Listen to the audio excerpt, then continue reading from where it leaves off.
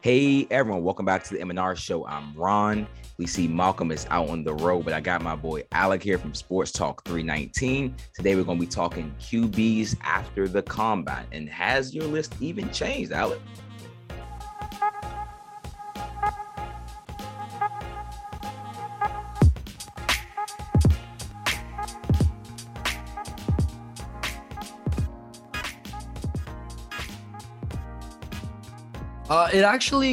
It has, but it hasn't. Now, the top five that I give you right now, it's going to be a lot different than what my genuine top five would be. Yes. Only because, disclaimer, Matt Corral did not test. I would still put him in my top five just based off the talent and the production that I seen while he was at Ole Miss. Unfortunately, like I said, he didn't test. His interviews weren't, they weren't that extravagant as many people wanted them to be. So we'll have to see just how much that really impacts his draft stock. But, nonetheless, my number one quarterback has not changed. We are still with Malik Willis as my QB1. I personally think he had the best combine. I really liked what he showcased, not only at the combine, but at the Senior Bowl as well. Oh, yeah. I don't understand, just while we're on the Malik Willis topic, I don't understand where this whole I'm surprised that he understands how to run an offense, gimmick came from. Yeah, that's just blatant racism without saying. Personally, blatantly. This is the same gimmick that Lamar had to go through. And I'm honestly tired of it. I'm genuinely tired that dual threat quarterbacks and people that, they feel should move over to a different position, running back, wide receiver, whatever the case may be. That's why he didn't run. That's exactly why he didn't run. And I don't blame him. I don't blame him for not running at all, because I wouldn't want to hear, oh, well, did you think, maybe you can play running back? I'm pretty sure somebody with the athletic capacity of Malik Willis understands that, yes, he can play running back. Yes, he can play wide receiver. Yeah, he can do whatever he wants. Genuinely wanted to. Yeah. But that's not what he's at the combine for. The same way Lamar wasn't at the combine to test for anything else other than a quarterback. So Malik Willis is still my QB1. Like I said, I couldn't even believe what I was reading from some of these scouts and, other guys that are coaches that are talking about, oh, well, I'm surprised that he was able to read the offense. He's dual threat for a reason. He knows how to read, run, and operate very well. I've said it not only on this show, but I've said it on Mo's Up in Flames show. His arm makes him the most talented cornerback in this draft class. What he's able to do on the run is completely tremendous. I might get a lot of heat for it, but everybody knows how long I've been rocking with Lamar Jackson. I've been with him since Louisville, but I feel like Malik Willis was a more talented Lamar Jackson when it came to arm talent and throwing on the run. When it comes Lamar's to running, gotten better, but he didn't start off as good. Because when it comes to running on the football field, I still think Lamar is the most slippery quarterback I have ever genuinely laid my eyes on. I didn't get to watch Vic in college, guys, at all. I didn't get to watch Vince Young. I didn't watch none of that. I got to watch Lamar Jackson at Louisville. One of the most slippery quarterbacks I've ever seen. So, I don't understand where the whole Malik Willis narratives were coming from. I just wanted to get that off my chest because I thought it was complete and blatantly. I thought it was ignorant. I thought it was uncalled for, really, because if you're looking at what he did at Liberty and questioning, oh, well, can he run an offense? What did you even invite him to the combine for? Did you invite him to think that he was going to be like, oh, yeah, you know what? Wide receiver, running back. Come on. Scouts need to get serious. I think Malik will be fine. Before you even move on to your number two, he's also my QB1. So we can get out of there. He's my one as well. Like he's already said, I think he's a power runner. He's just so strong. His legs are huge. He has a cannon of an arm. We can really move on. He's QB1, and I think he has the highest ceiling. My list is going to be based on ceilings too. He has the highest ceiling. I think I have any quarterback. But who's your number two? Number two, I did kind of this based off just what they did at the combine itself. Yeah. Number two, I put Desmond Ridder. I know I had him a little bit lower on my genuine top 10 list. Yeah. But I felt like at the combine, he showed the most improvement, really. He kind of opened up the most eyes. He had a lot of teams going, okay, well, he is a top 10, top 5 QB. Yeah, for sure. There's a lot of people, they had him in the top 10. They weren't giving him that top 5 respect because, they were saying, well, he's at Cincy. He just came off an undefeated season, which I thought was completely tremendous. Now, a lot of credit does go to the defense that they had, but to put up points on the board, you got to have a quarterback, and he's a natural leader. I've ranted and raved. Like I said, I loved his interviews. I love the confidence that he displayed within himself. He, like you said, he has this charisma to him. He has this swagger to him that when he just comes to the football field, you just know that Desmond Ridder is there. Yeah, visor, ready to go, must-see TV. He's literally shown it all. He's put a school that was okay historically and made him in the college football playoff. Now we know what happened there, but what his quote is, I got to on the field and my ball's gonna get batted down. Like every time he threw a pass, it was getting hit down because those were NFL. Oh yeah, literally. Yeah. So everybody knew going into that game. Everybody knew, it was gonna be an underdog story, Cinderella story if Cincinnati somehow pulled it off. But everybody knows those are NFL ready players. Yeah.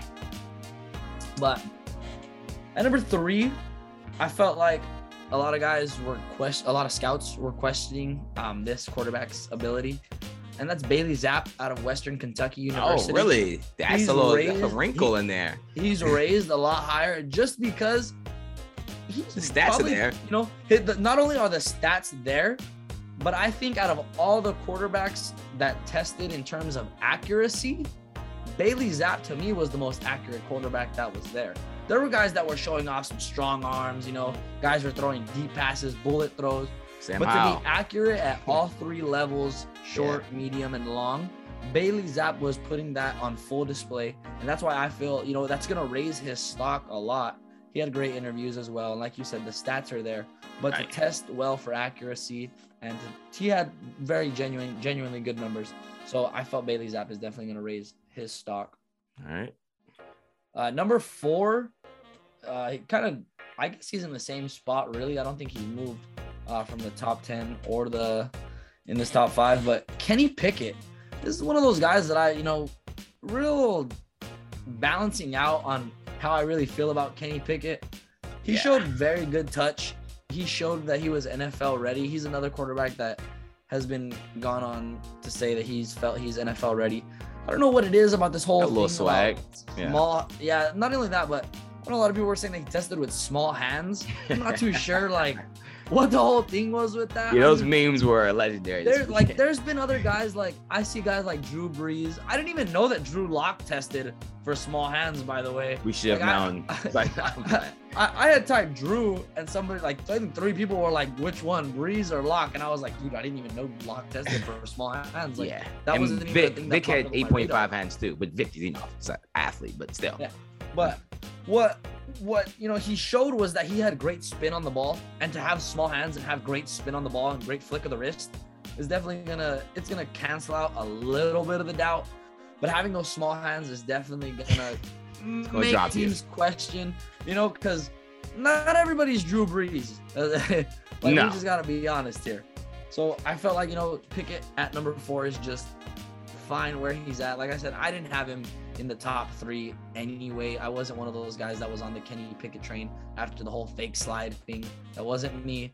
But nonetheless, I still think he's going to pan out as a top 5, top 6 quarterback, depending on where Corral goes. And then at 5, one of my guys that I felt was going to pan out a lot better this season. He still made it with the Combine invite, still showing great flashes. And that's Sam Howell. A lot of this had to do with he just lost a lot of his weapons this season. Yeah, for sure. The UNC team wasn't the same team that he had the past 2 previous seasons. But like I said, he still showed great flash. He tested well in every single category. He didn't move the needle, specifically in every single category, but still to test positively well and not have any negatives on your record at the Combine. That's definitely pretty good for a quarterback. Yeah. Yeah, well, we always talk about my number 1, Malik, what he's done. I think he has the highest ceiling. My number 2 is actually Sam Howell, who is a quarterback that I kind of think I have 2 for now. We'll see where he ends up. I don't necessarily love the tape that he has. Let's say this. I don't like the 2021 tape that he has. The 2020 tape, I thought he was like a top 10 pick. That's why he's still here. So the thing is what I've noticed with Sam Howell is the 2021 tape, he was asked to run a lot more than he was in 2020. Now, a lot of people, he's kind of athletic though. I'm not gonna lie. They're trying to give him this whole dual threat type feel because of the running that he did. And I get it, for the box score watchers that are like, well, he had this many attempts, this many yards, this many touchdowns. There's no coach in the NFL that is going to set up a triple option for Sam Howell. No. And if they do, immediate red flags, truthfully. He's mobile. He has signs of mobility, mobile passing quarterback. I think he'll be mobile in the pocket. Yeah. I think he'll run. Like if it's third down and like he has a lane, he's fat. Like he's good enough to get by into. He'll burst. Yeah. He'll take a straight line for sure. Yeah, he'll take a straight line.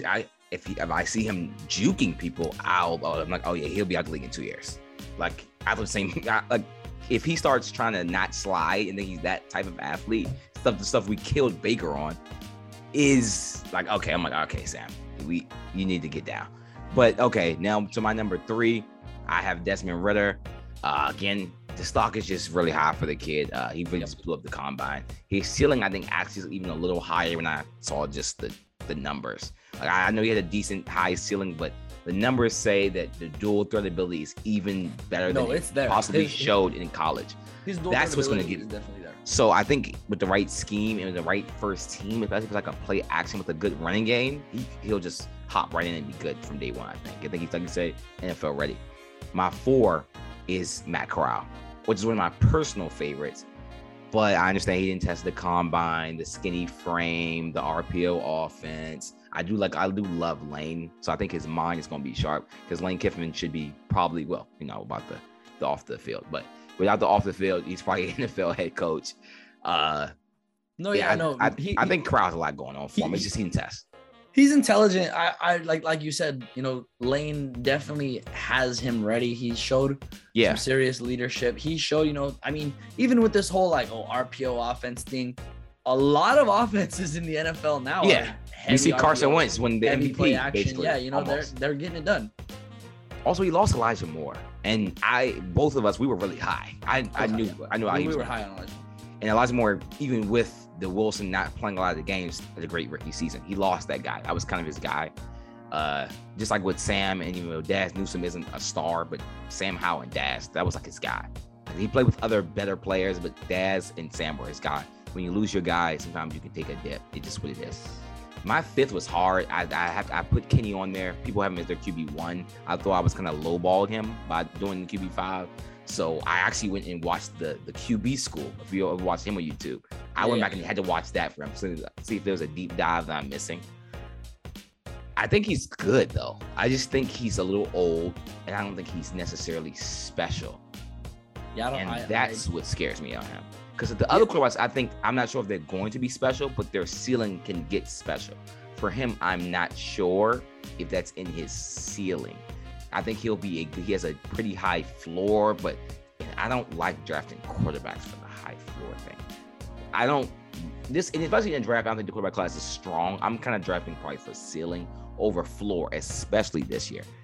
And I think the stats he's going to be 24 next season. And for you not to be like Burrow was going to be old, but that's the best college football season we've ever seen, probably. I'll take that. Versus Kenny, you did bring Pittsburgh up. Pittsburgh was not really good before he got there like that. We understand that. But he's kind of a one-hit wonder too. It's a lot of red flags. I like what he's done. And then of course we talked about the hand size. People can say it doesn't matter. Everything matters in context. Now, he didn't fumble that much in college. But usually that translates to small hands with the fumbling and to be able to grip the football. Yeah. But he wears a glove. He just reminds me a lot of Teddy Bridgewater. I'm gonna come out and say it. And that's a bad thing. But that's the thing. That's the thing that really, I've never been fond of a dual glove quarterback. He's Teddy Bridgewater. I'm sorry. Like I didn't know that his hands were this small. I thought the entire time he was just a dual glove. 8.5 inches is like.